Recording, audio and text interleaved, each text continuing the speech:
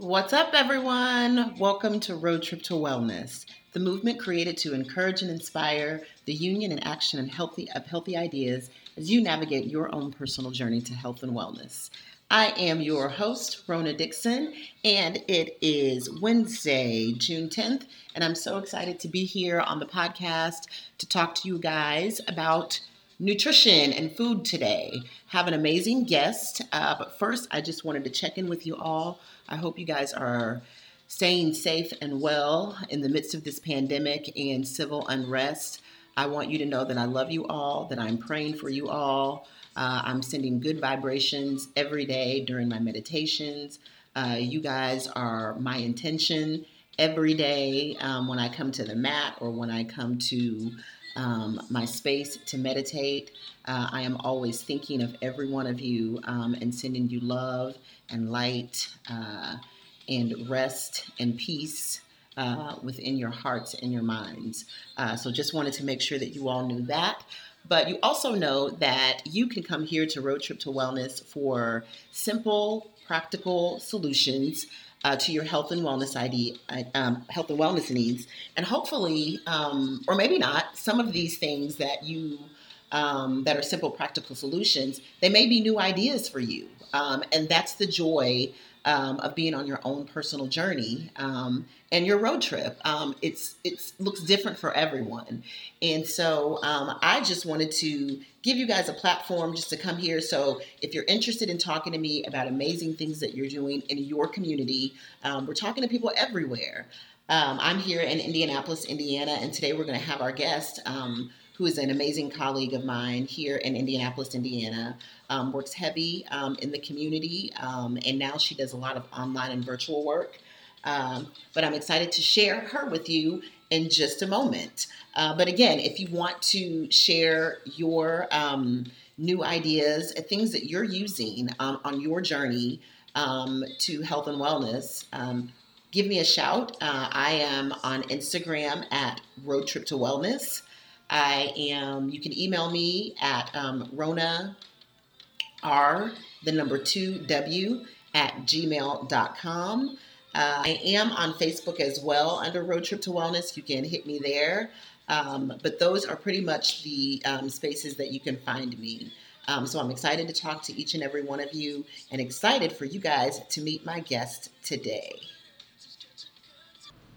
So I am here with my guest, Colleen Rocap, your certified vegan nutritionist, certified health coach, and certified Whole Foods plant-based nutrition educator.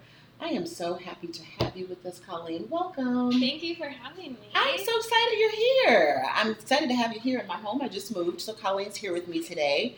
But so super excited to talk to you because I've worked in the community, worked in nonprofit for a very long time. But recently, in the last 4.5, 5 years, did a lot of community work, working on nutrition, food access, food insecurity within our community here in Indianapolis, Indiana. Colleen, I don't even remember how we met. I don't remember I don't know.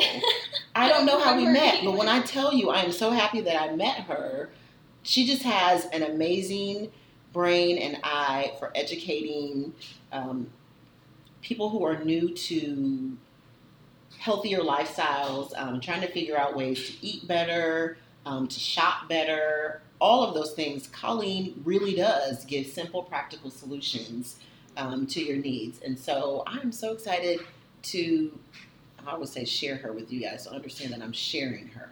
I cannot have her. Nobody cannot. Yeah. I was trying to keep her close. But welcome. Tell us all about you and tell us what you're doing, Colleen. What's happening?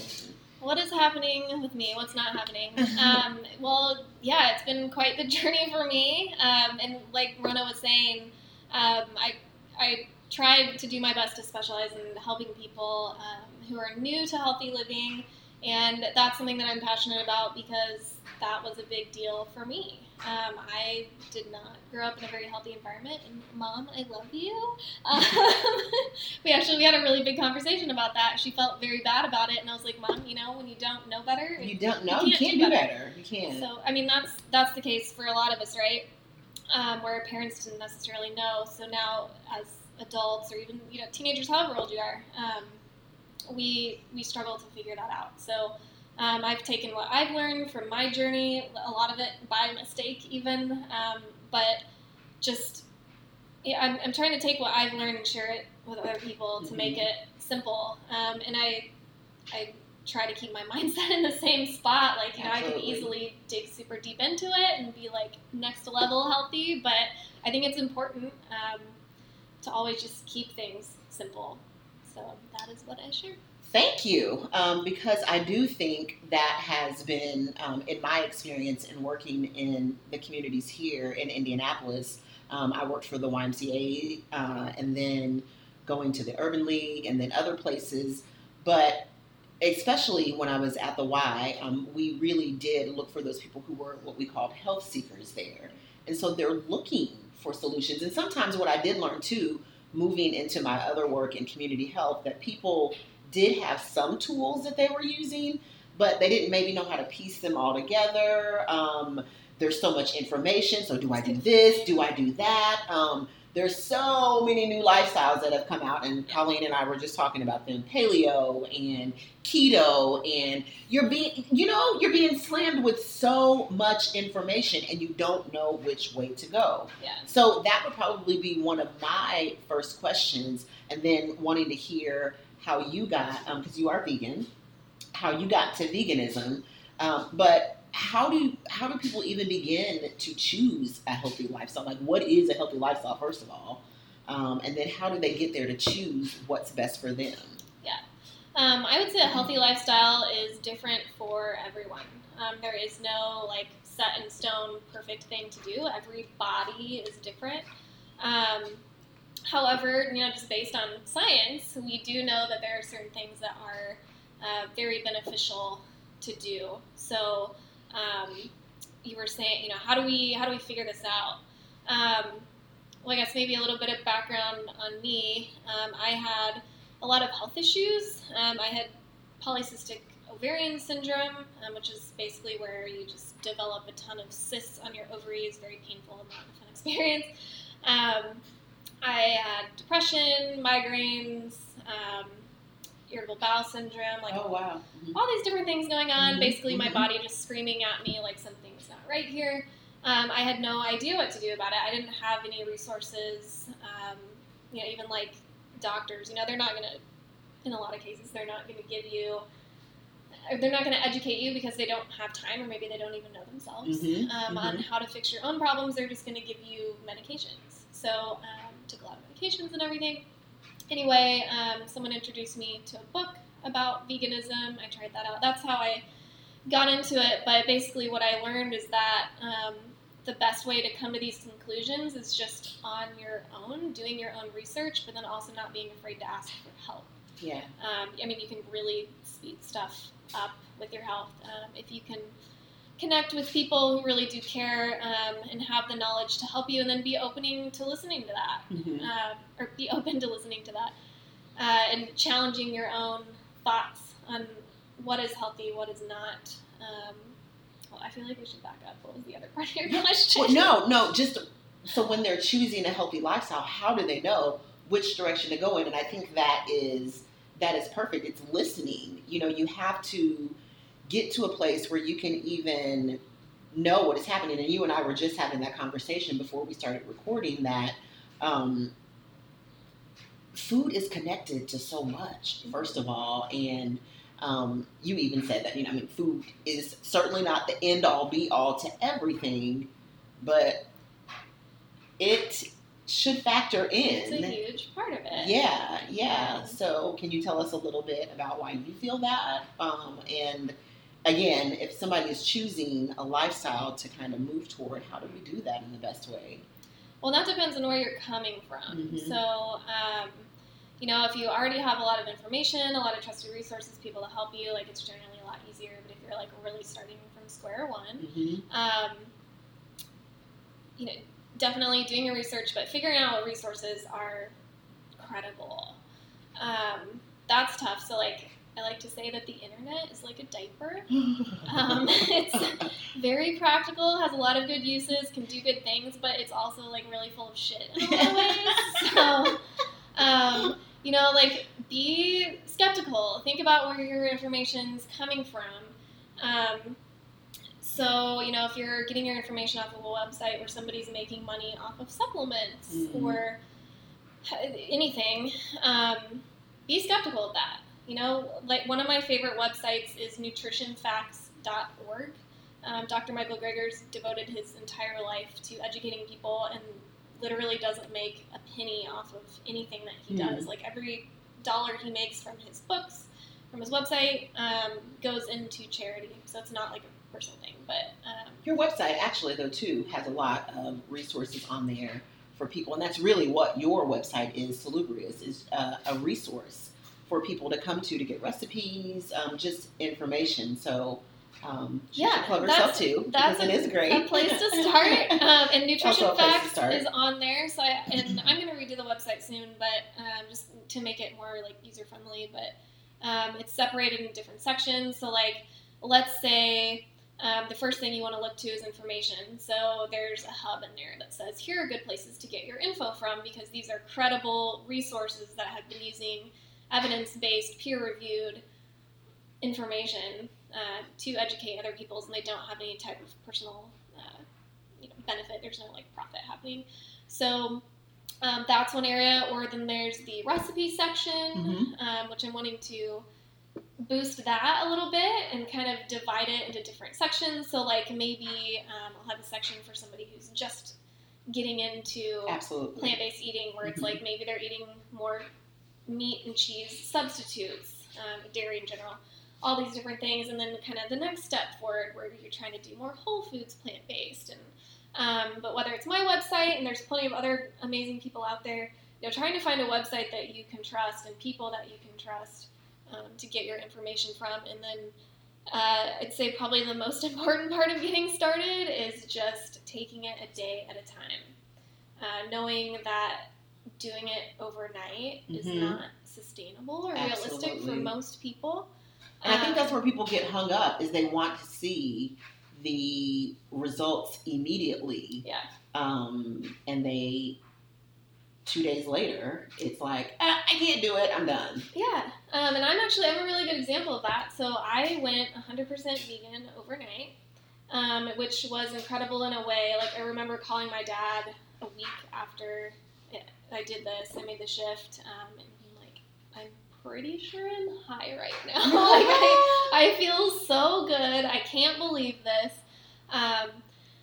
But, and like, of course I felt better because I got away from fast food and all these different things, but it still wasn't eating like a healthy diet. And we were just discussing that as well. Can you share with us how you kind of navigated your way to get to veganism? What did you try along the way, and what did that look like along the way for you? So when I started, I basically just ate a lot of the same foods that I was eating, but vegan.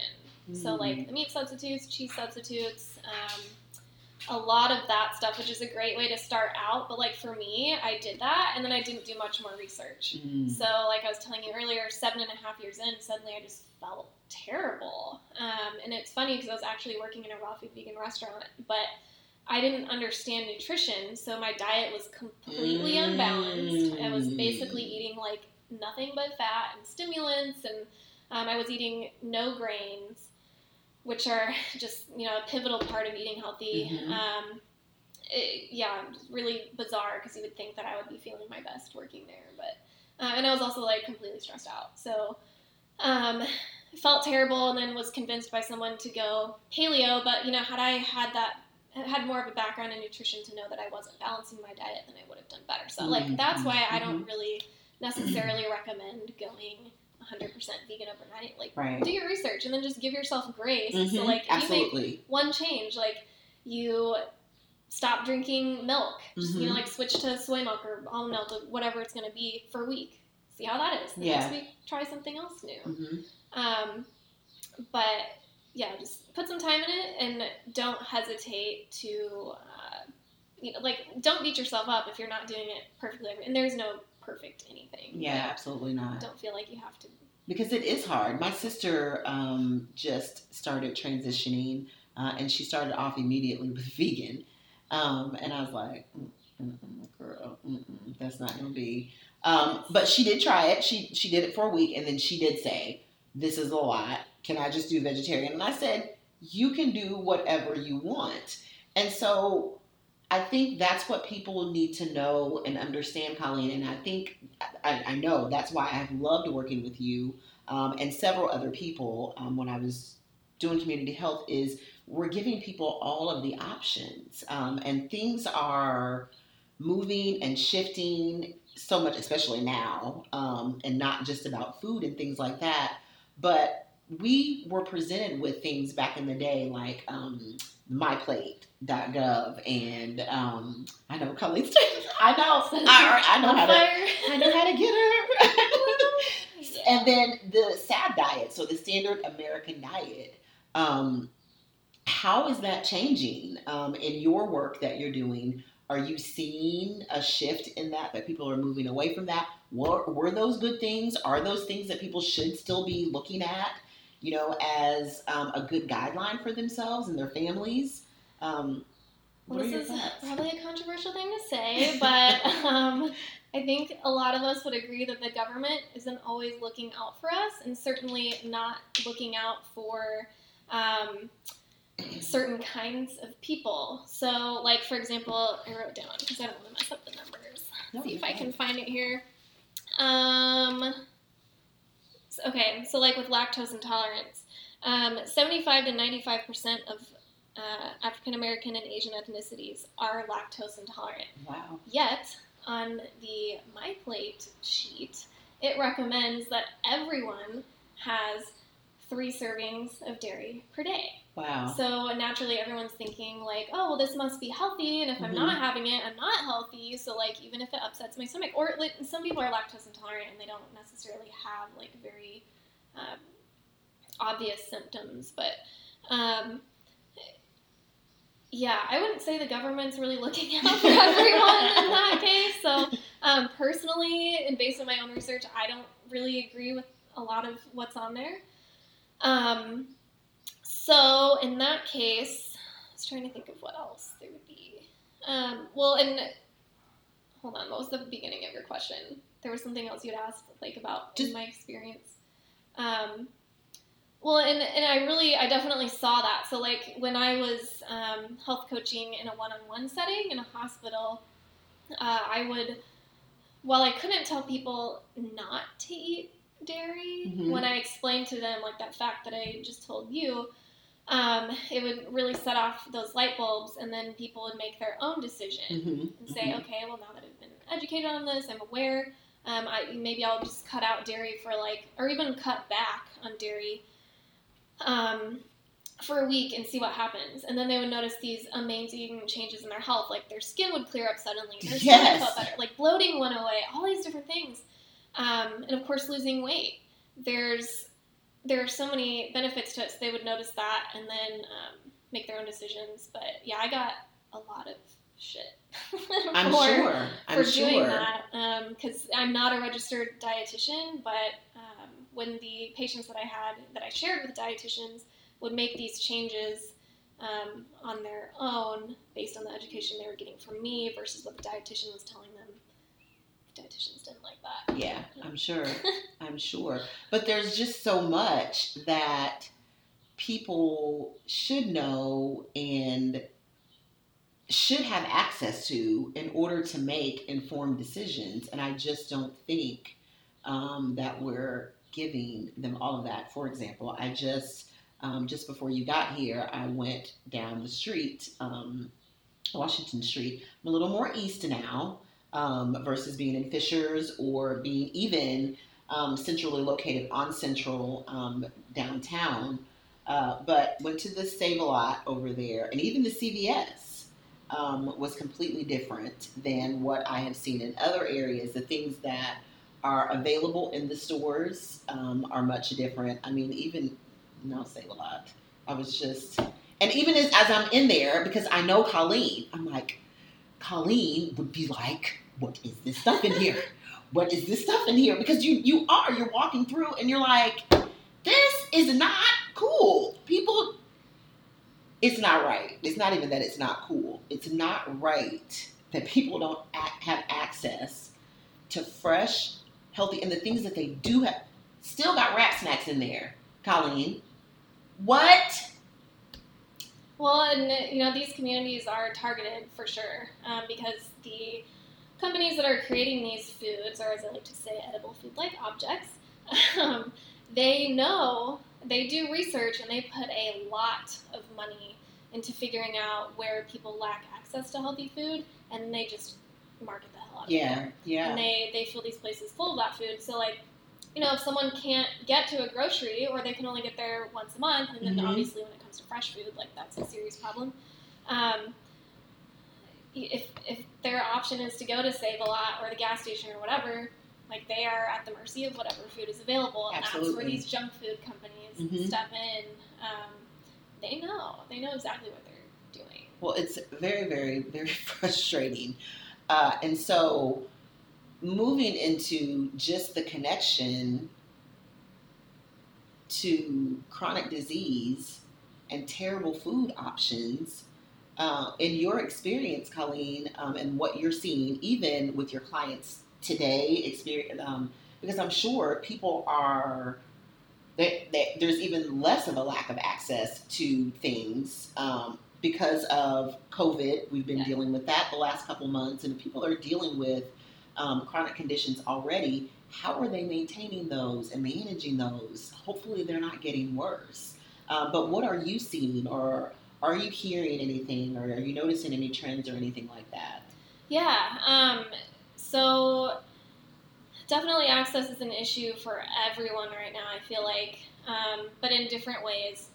So, like, when this first hit and things like grocery delivery weren't really up yet, even the affluent were struggling to get groceries. So it was just really interesting seeing people who are not used to having lack of access to food, like, completely freaking out about it. Yeah. And hopefully that builds a lot of awareness around that. But yeah, with COVID, like, we have to make shifts so that people like me are helping people figure out how to eat more non-perishable foods, which luckily a lot of them are actually really healthy foods, like your dried grains and beans, or frozen vegetables and whatnot. But yeah, the access issues are obviously so much worse now. So much worse now. Are you seeing with your clients online, or that you're seeing in person, if you are seeing private clients, how are they dealing with this when it comes to food and the options that they have available to them? Are they able to keep up with whatever lifestyle that they've been trying to manage as best as they could, or struggling with? What have you noticed or seen there? It's a struggle for sure. And what I try to tell people is just to focus on what you can do, like what is within your control. So, like, I did have a lot of clients who were really getting into healthy eating, say like a month or a couple weeks even before COVID hit, and then all of a sudden they're like, now what do I do? Like, I can't even access the stuff I want. So, and it was already hard, I'm sure, getting there. Yeah. So focusing on what we can control, and then just making those shifts in what they're eating, even if it's like literally just one ingredient. Like if you can choose brown rice over white rice, what you can do.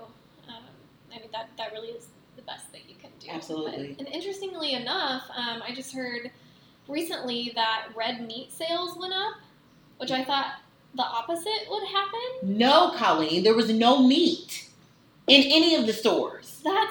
Which was exciting for me, because I was like, I don't eat that no way. I want the greens over here. So thank you very much for going over there. I mean, but seriously, I was looking at people like, are y'all for real? Yes.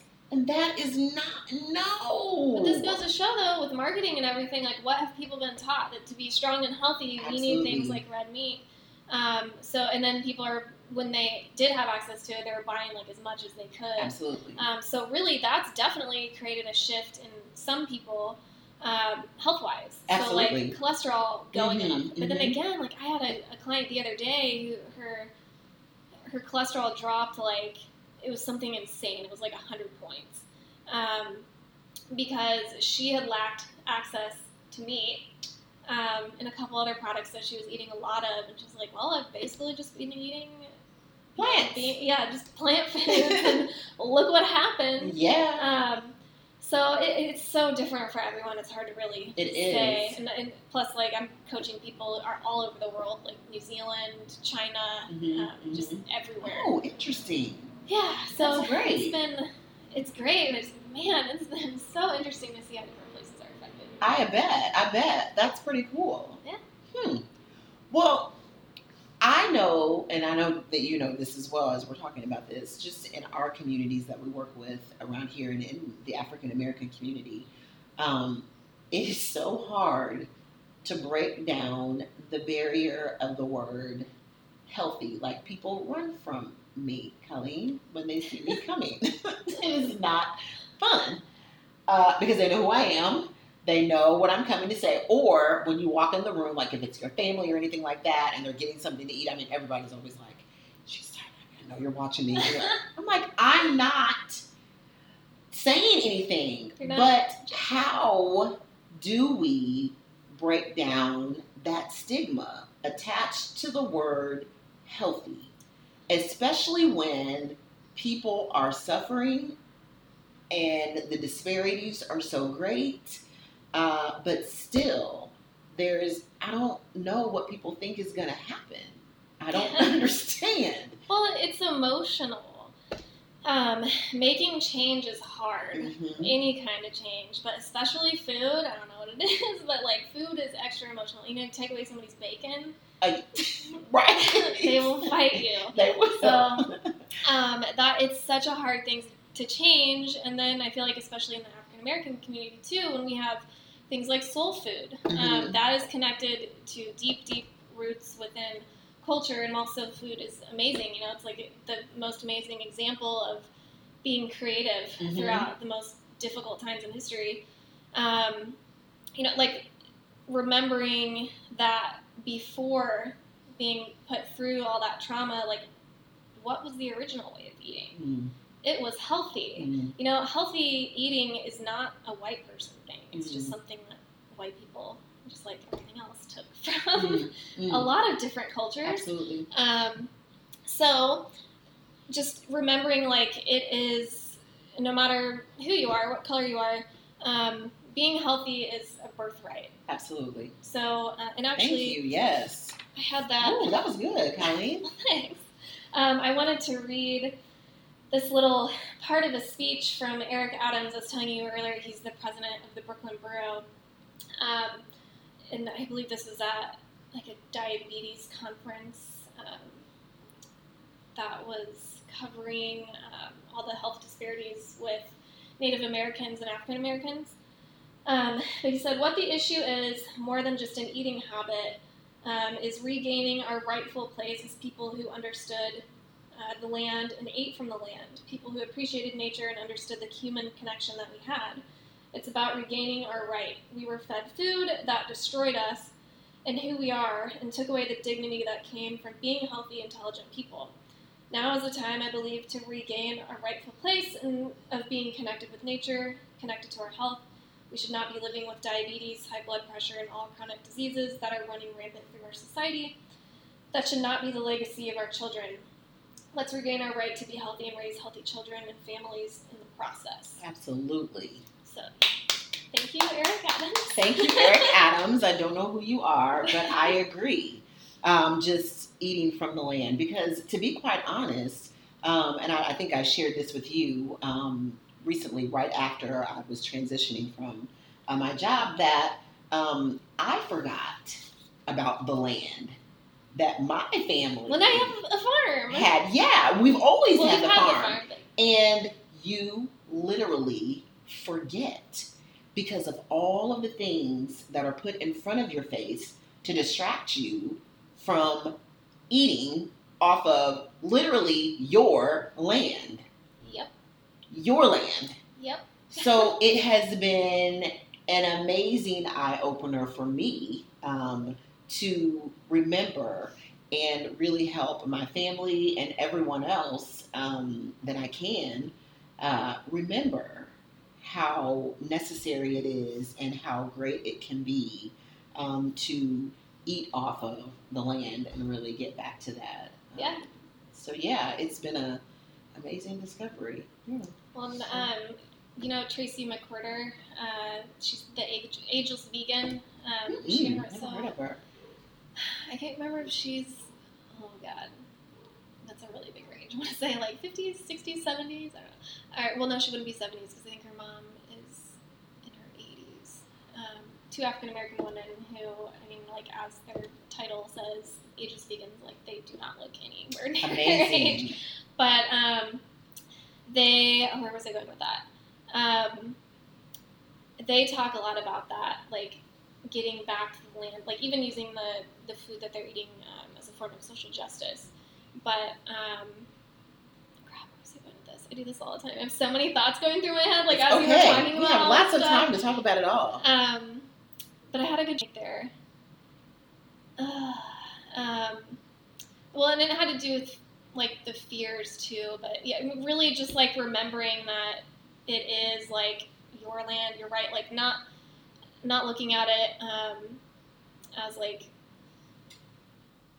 I need to keep eating this way because this is like how my family, like all these generations have been eating for the past however many years, but looking at it in a way of like, I can change this. Absolutely. I can get back to how it was. Like, this is my food and my health is my right, and people took that from you.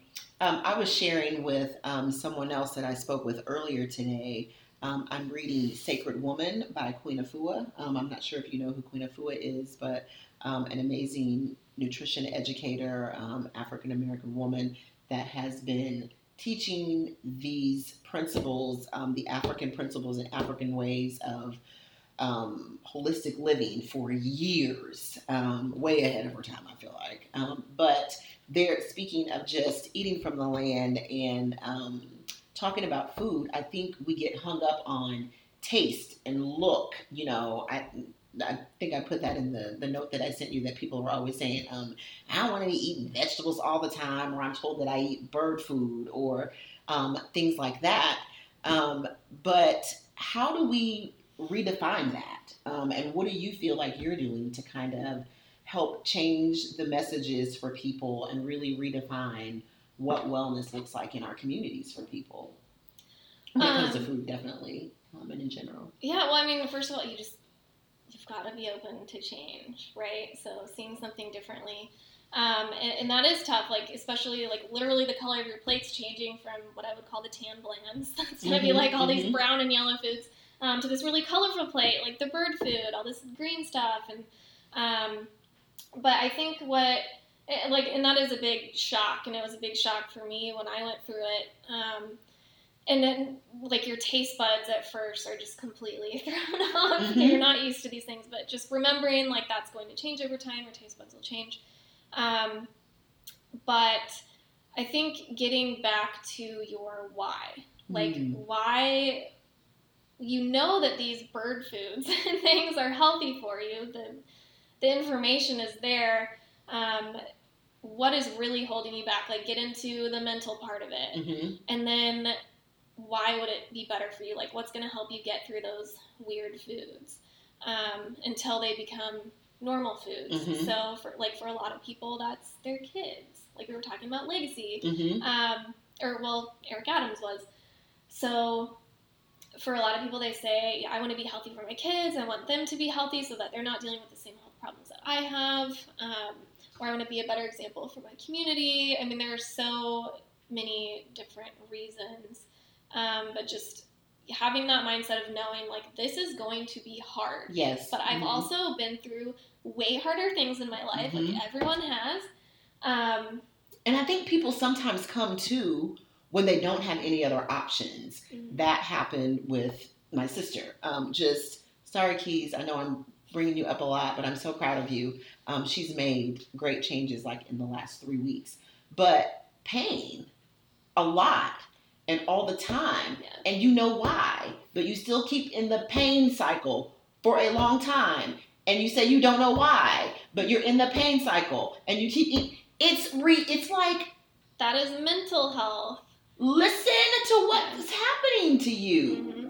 Well, and even pain, like physical pain, I've noticed for a lot of people, and as strange as it sounds, pain is comforting. Mm-hmm. So, and like that doesn't make sense, but here's how I try to make sense of it. If that's your normal, if that is your story, yes, that is what you're comfortable with. Colleen, that's true. While people may not be seeking pity, if it's not like they're saying, oh, I'm uncomfortable all the time, everything hurts, blah, blah, blah, and I hate this.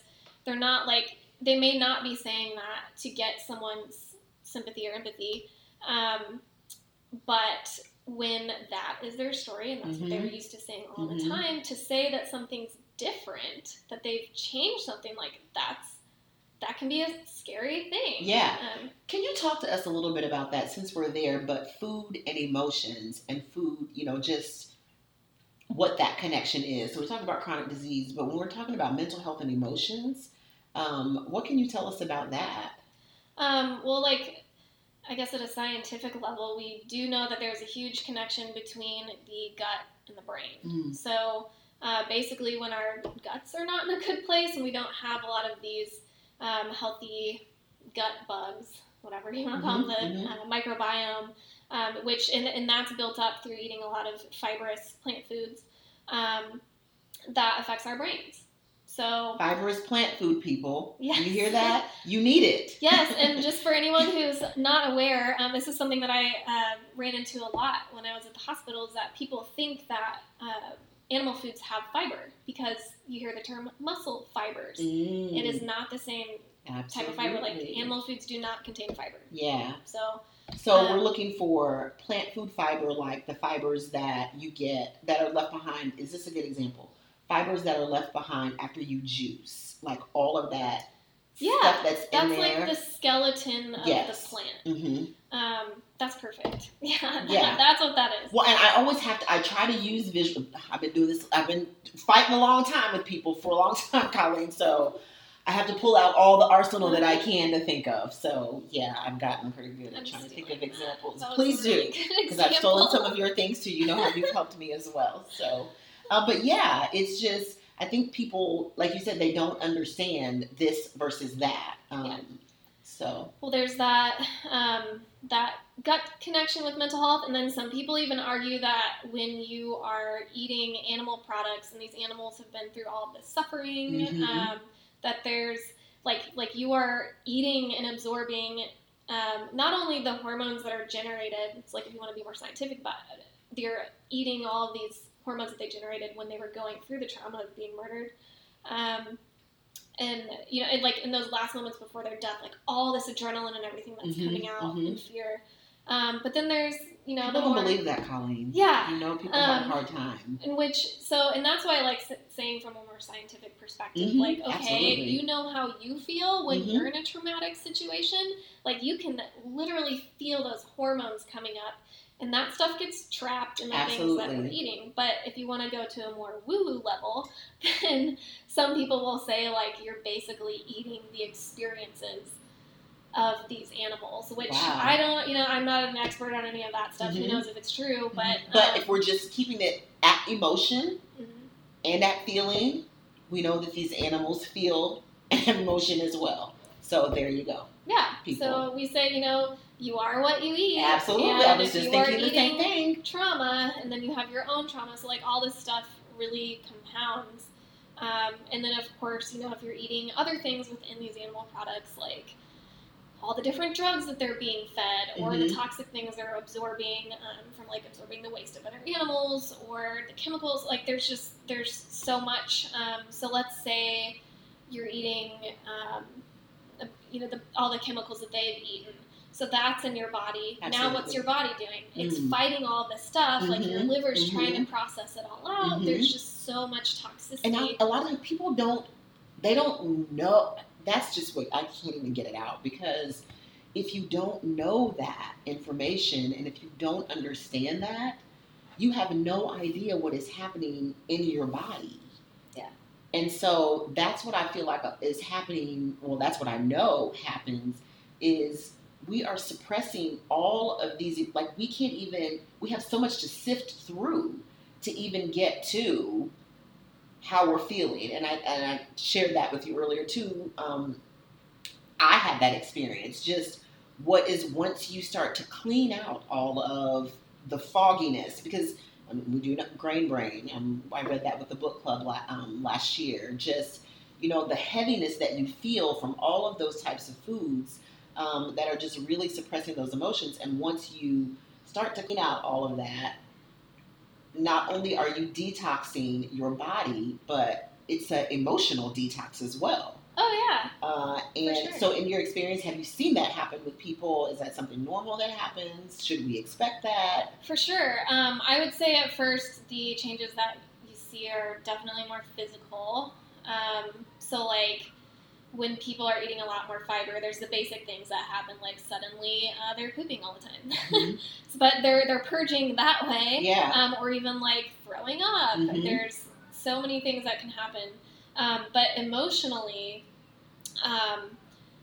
it can be really confusing. And again, I'm not an expert on this, but when people are like, I guess it can go two ways, where they feel as though, like where I felt like I was so happy. My body was just really happy, probably from the fact that it was like my inflammation and everything was going down.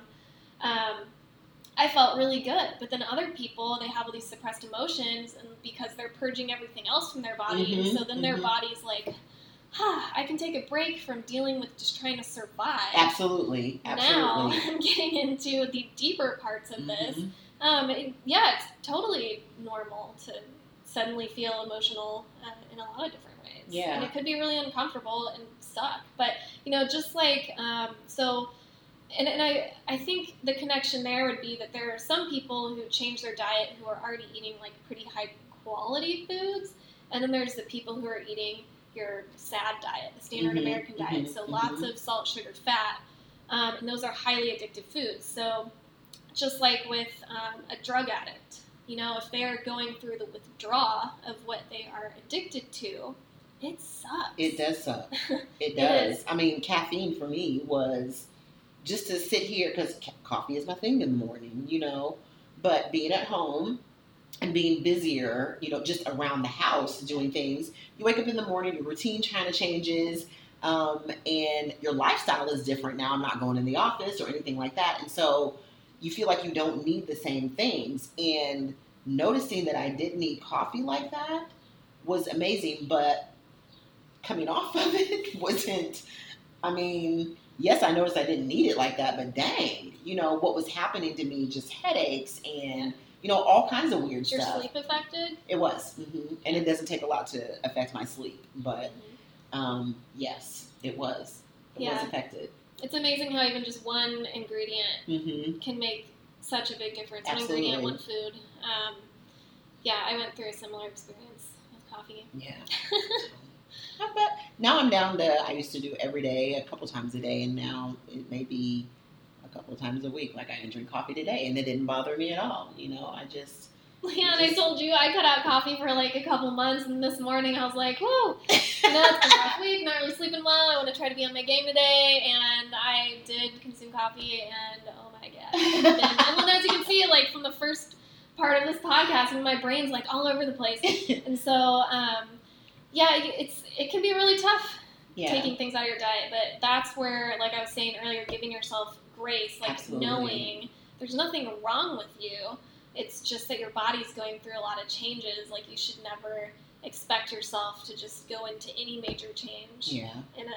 It'll be a transition. Graceful way. So. And speaking of transitions, Colleen, which is one reason why I love her so much, she really helps with the transitions when people are trying to figure out food, when they're trying to figure out a lifestyle and trying to figure out what to do, just the basics on how do I make this healthy, I'm doing air quotes, how do I make this healthy switch in a simple, easy way? And one thing I love about Colleen, I mentioned her website, salubrious.info, and she has all types of recipes, on there, but she also has, and this is what I worked with Colleen several times, or a lot, with our clients at the organization that I worked with, because you are amazing at creating infographics and educational material for individuals that are colorful and simple to read. You do it in different languages, and people can literally take one of, she has all different kinds of things, but they can take your infographic and build their food bowl, like a veggie bowl, or she does all kinds of amazing things. But you literally give them in graphics, step by step, all of the choices that you can choose to. Here's your foundation for this, and here's your foundation for this, and then you add this, and you add this. And I remember having you several times when we worked with Tabernacle Presbyterian Church for our fresh shop that we were doing. So we did farmers markets at the church, and we had chefs that would come, and whatever was in their produce share basket that week, the guest chef that was there that week would take what was in that produce basket and create some meal. And Colleen always came with the business. She was in the kitchen and she was cooking, but she always had amazing infographics for people to use. Tell us about all of that and why you feel it is so important for people to have good nutrition information and all of the resources and the supplies that they need to be healthy. Well, I should probably start off by saying that I'm not a chef. I think a lot of people get confused because, like, they'll see my pictures on Instagram. But she is a certified vegan nutritionist. Yes, so, but still not a chef. I'm also, like... She can cook, so follow her, too, on Instagram. I cook because I learn from other cooks. Mm-hmm. So, and I think that's really important to point out because, like, it's not that I grew up cooking. Mm-hmm. No. I spent a lot of my childhood... Like, I ate at McDonald's so much as a child that I had a song for my order. Like, my mom would roll down the window and I would sing it and I'd be like, Colleen's here, she's getting her chicken nugget happy meal with a Diet Coke. Oh my gosh, Colleen. Yeah, so I did not grow up learning how to cook. And this is still something that I deal with as an adult. And I, in steps, I'm challenging myself even just to try new ingredients. Yeah. Things. Like, I'm still in the same place as a lot of But you do people. such cool stuff, Colleen, and we'll give you the information. Follow her on Instagram at Colleen Eats Plants, because she is always doing something amazing with some amazing food, with some amazing drink, and you just, like, zhuzh it and make it amazing and healthy. Well, the zhuzh, usually that's a laziness thing. So the two things that I was going to say, like, A, I'm not a chef, but B, I'm extremely lazy, and I don't have a lot of skills. Like, I'm always trying to teach myself something new. Yeah. I really seek out different bloggers or recipe books, whatever, people who, like, specifically are targeting a market of people like me who don't, want to Making it simple. Yeah. People who want to make it simple. So, and I do love that. You do make that very clear. And I think that's what, if people are starting off and transitioning into this new healthy lifestyle, that's what they're looking for. They're not looking to be in the kitchen for hours and hours and hours. Yeah. They want step-by-step on what to do, the simplest, easiest things to do, and especially if you're cooking for not just yourself, but for your entire family. You may have, maybe they're not on the bandwagon to eat with you, but... Well, and so, like, for example, with these fresh shop recipes, I can't really even take credit for those. It's just that I got this list and say there's 12 ingredients on it. Like, I'm not somebody who throws ingredients together.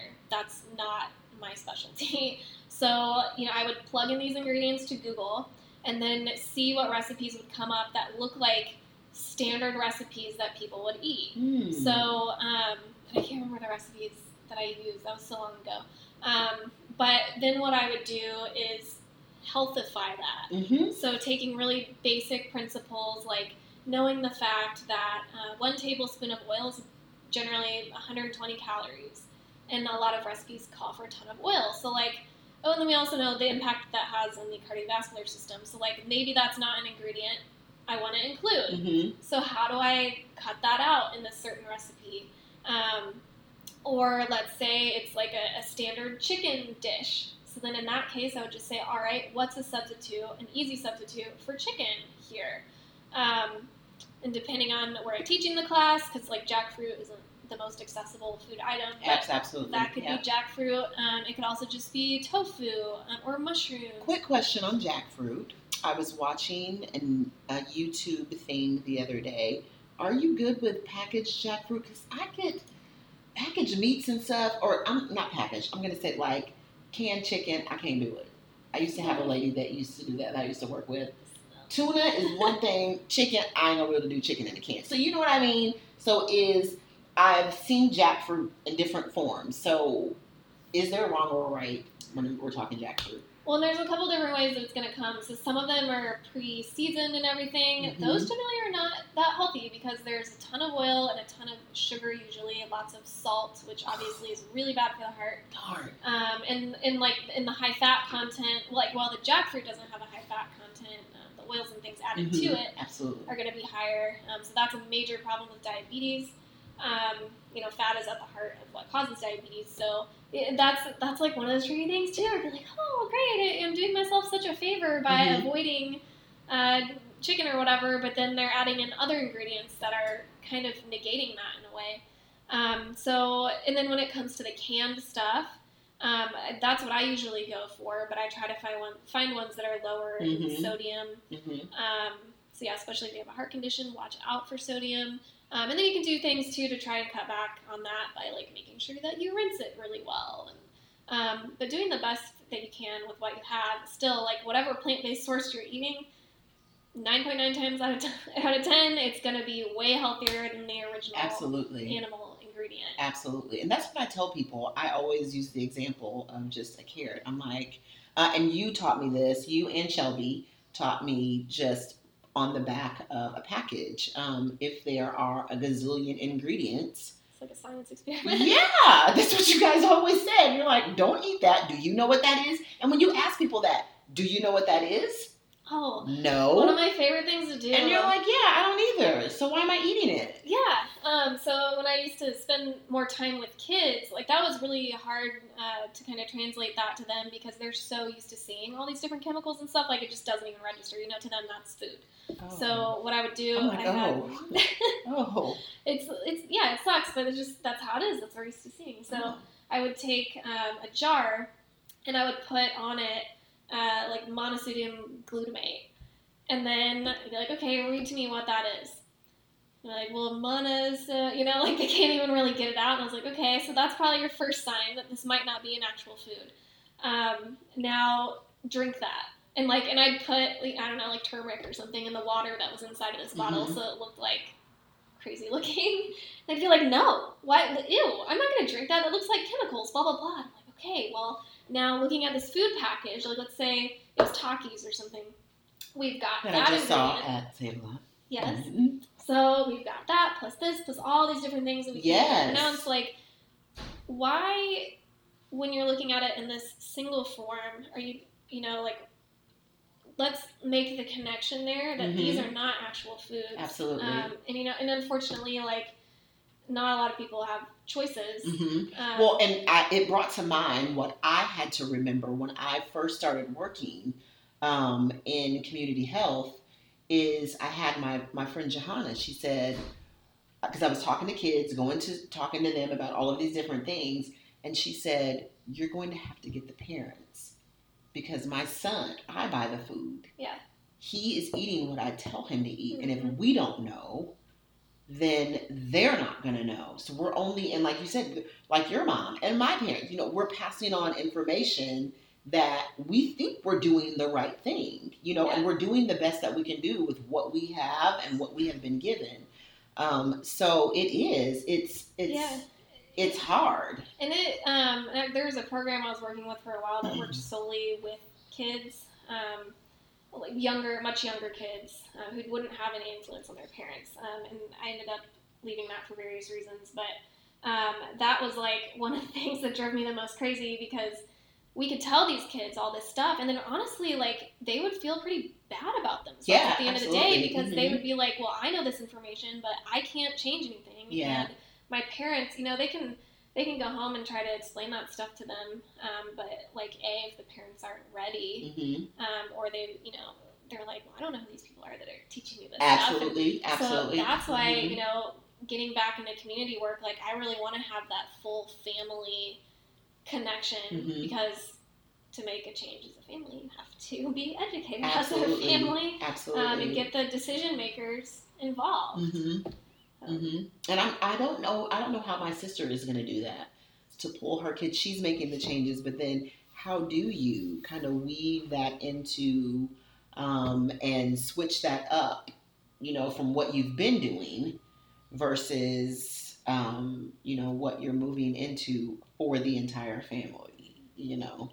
So in your experience, have you had people struggle with those types of things? Yeah, I mean, and kind of how did they navigate it? That's really hard to navigate because everyone's coming from a different place. Like maybe mom is super concerned, so like her why, her reason for wanting to do this is super strong, whereas the kids are like, whatever, I feel fine, I'm not excited about this. So navigating that, and that's I guess where coaching comes in, is getting to know each person individually and figuring out. So like maybe the kid feels fine, but maybe what's important to them is football. Yeah. So saying, okay, well, if you're choosing these foods over these foods, this is how it's going to improve. I've definitely had those conversations with families, my friends and family, because lots of sports families, and they don't think so. Finding what resonates with them and what excites them and really adding those, that's a great idea. Yeah.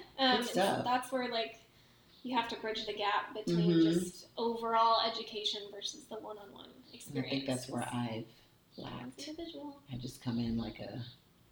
Oh, me too. I was telling you that I prefer... Everybody change it! The whole family! Which is why I almost got put out of my family. You almost get put out that way. But now they're healthy. Yes. Because you're so concerned, and I think they take that, because we are wellness people, I think they take our, the constant concern, you're coming at us all the time, but it's really worry and concern, because I know, you know, some of my history with my family. My sister struggled with breast cancer, and then my mom helping her, and then losing my aunt last year. I just know that things could have been different and should have been different, and I know that food played or could have played a huge part, and it has for my mother, in her just getting better and feeling better and being better. And so I think sometimes that gets misconstrued. It may have. It gets misconstrued. You know, just people don't know what to do. You know, so anywho. Well, yeah. And do we need to check on that? I might want to just make sure it's okay. Did it die? Oh no. Anyway, at least we're recording audio. So you're saying about so like a note to health coaches. This is something I super struggled with for the majority of my career so far. In which my health coaching journey actually started with my dad. And like I've met so much resistance with my mom. Again, love you, Mom. But it's easy when you care so much about somebody to have this like, I need you to be healthy, because you're worried about missing them. You don't want to see them suffering. You don't want any of these things to happen, and it's not like about you. Like you want them to feel better because you care, but it can be taken in a different way, as in like, you know, I know better than you. I am the authority on this, and that's really intimidating. And like, well, I'm a big sister, and so I come with that anyways. Yeah. So. So I think that's been a huge shift for me. You think you know everything? Yes. Like, well, maybe I well, and we do have some info to share that really does work because science, but trying to shift the narrative in how you're talking to people about it is a huge part of that. So just really, you know, focusing on their motivation. And because once you get to their why, then the emotion is there for them. Just tapping into that. Yes. All right, we had some technical difficulties here, people. Sorry about that. But Colleen, can you kind of share a little bit more about, we talked before, Colleen visited before, and I may share some of this on a on a different podcast, or maybe 1 and 2. I don't know, because I feel like she always has so much to share. But definitely sustainable nutrition. And that was something that we talked about. It was a term that I saw in the news. It's kind of a hot topic. But I think you can go in so many directions when you're thinking about sustainable nutrition. But if I'm thinking about sustainable nutrition practices right now, I would be thinking about what people are doing while they're at home during the pandemic, struggling and trying to manage chronic health conditions, and they're wanting to make changes, and they're trying to use food to really help change some things for them. How do they sustain, what they've been doing? What are your coaching clients doing? Well, I mean, asking what they feel is sustainable, number one, because that does look different for everyone. So, common questions might be, is it sustainable for you right now to feel like shit all the time? Right. Is it sustainable for you to pay for all the medications that you're paying for right now? Would it be easier to filter, and it may take a little bit of an extra investment at first as you're going through the changes, but would it be more sustainable to make the health changes so that you can start to cut back on the medications you're spending so much money on, and then the doctor bills and all that stuff? Would it be more sustainable to filter that money, or at least just a part of it, because I would really doubt that it would cost as much, because medications are really expensive generally. Would it make more sense to be more sustainable to filter that into food? Is it sustainable for you to take care of your family that you care so much about, right, when you struggle to even get out of the morning, when your thoughts are completely overtaken by the pain and discomfort that you're feeling? Are you mentally checked in with your family? Usually the answer is no. Like, none of these things are going to be sustainable for me long term. So, making things more sustainable, like how to do that, goes back to that whole, starting with what you already like, and then making changes within that. Yeah. So, like simple switch to brown rice instead of white rice, like doing all these things that are relatively easy changes, making them sustainable, making them normal, and then just moving from there, not trying to do everything at once.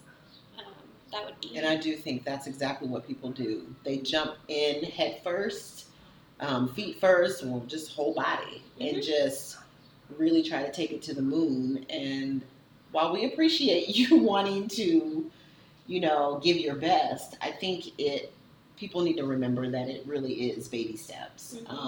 And I think it's you said something great when you said give yourself grace, allow yourself some grace, and to know that this is a trial. You're trying to figure out what is going to work for you, what is not going to work for you, and it's going to be okay. And any improvement is great. Well, and one thing that came to mind too, I would say especially for mothers or just caretakers in general, whoever they may be,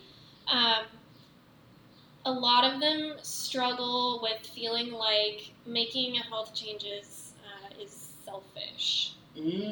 So, in that case, if you are one of those people who feels like, if I put extra time into trying to figure this stuff out, or like cooking better for myself, whatever, it's going to take away from my family. Well, make them the reason why you're trying to create a more sustainable diet, because will it be sustainable for your family in the long run to be taking care of you if you don't get your health under control? Yes. Yeah. That's good stuff. Well, thank you so much for being here with us today. I really appreciate it. Anything you want to leave us with? Any other information you want to share with us and let us know about? I think really the main takeaway would just be, like we were just saying, if you are someone who's trying to make health changes, start with one thing at a time. Give yourself grace. Know that you are going to mess up. We are all humans. It is a part of it. And when you mess up, because you will, just remember that it is a learning experience. Nobody ever accomplished anything by doing everything perfectly. Absolutely. So take those moments where you do screw up as a learning opportunity, and then apply that to your next try, and know that you could even fail then. Mm-hmm. Mm-hmm. But you're learning something. You're taking baby steps, just like anyone else who accomplished something that they cared about. I love it. I love it. Where can we find you, Colleen? So Instagram would be Colleen, which is Colleen, Eats Plants. And then online at salubriouslife.info. And salubrious is SALIBROUS. Think about that for a second. I had visualizing. Such a weird word. Actually, I didn't know what that word was until I Googled it. And I was like, that's really interesting and weird. I'll use that as my website name. So salubriouslife.info, not .com. Those are the two best things. Oh, and if you have any health-related questions, while I'm not a dietitian, I won't answer anything specific, like, if you ask me how many grams of protein should I eat per day or whatever, I don't do that. That's out of my scope. But if you have basic health questions, you can message me through the contact tab on my website, or email me at colleeneatsplants@gmail.com. Awesome. Well, thank you so much for being with us today and sharing all of the food and nutrition information with us. Colleen is going to go into my kitchen, and we're going to look into my cabinets, I think, to let her see what I have been doing. I've tried to buy lots of grains to make sure that I have them on hand. I don't know if I'm going to say this word correctly, but I love it. Farro. I don't even know. It's whatever you want. I love it. That's one of my favorite. I eat it hot and cold. And I've done it savory and sweet. But as a base, it is amazing. I love it. And so I have a cabinet full of those types of things and then other stuff. But Colleen's going to take a look. So hit us back on Instagram Live and see what you can see there when it comes to Colleen looking into my cabinets and kind of saying, this is what you can do. Because I don't eat a lot. So that's probably going to be... that's probably what I need. Is I am a grazer. I graze all day, and I can be fine with if there's when Colleen got here, I had just a board sitting on my kitchen island. Well, I like to have stuff that I can reach for and grab for, because my dad always grabbed for like carrots and things like that. He's a pretty healthy eater, so just to have those things on hand. So I don't go reaching for, and I don't buy candy bars and things like that. I did buy a piece of carrot cake last night, but I didn't eat it all. Well, that's okay. Have strawberries and bananas and things like that. Not cheats, right? If we completely deprive ourselves. But I am a grazer, so I would just love to have your thoughts on, because when you have all that stuff in your refrigerator, even though you have stuff, you look in the refrigerator in the cabinets, and you're like, there's nothing here. There's nothing I want to eat here. Nothing. So I just need to know how to put it together, because I do see your food that you do. I follow several other people on Instagram, and I'm like, I have all that stuff, but mine don't look like that. Oh, we could talk about the infographic. Yeah. Which is on the website. Yeah. It's an infographic that shows you how to basically build a meal based on just a couple food groups, kind of. Yeah, right on. So follow us there on Instagram. No, that's not my Instagram. It is Road Trip. The number Road Trip to Wellness. So actually, it's just Road Trip to Wellness, not the number 2. Road Trip to Wellness. And then on my email is RonaR2W@gmail.com, or you can follow us on Facebook at Road Trip to Wellness there as well. Colleen, thanks again for being here. I really appreciate it. Love you the most, and thanks for being here and sharing all of this information.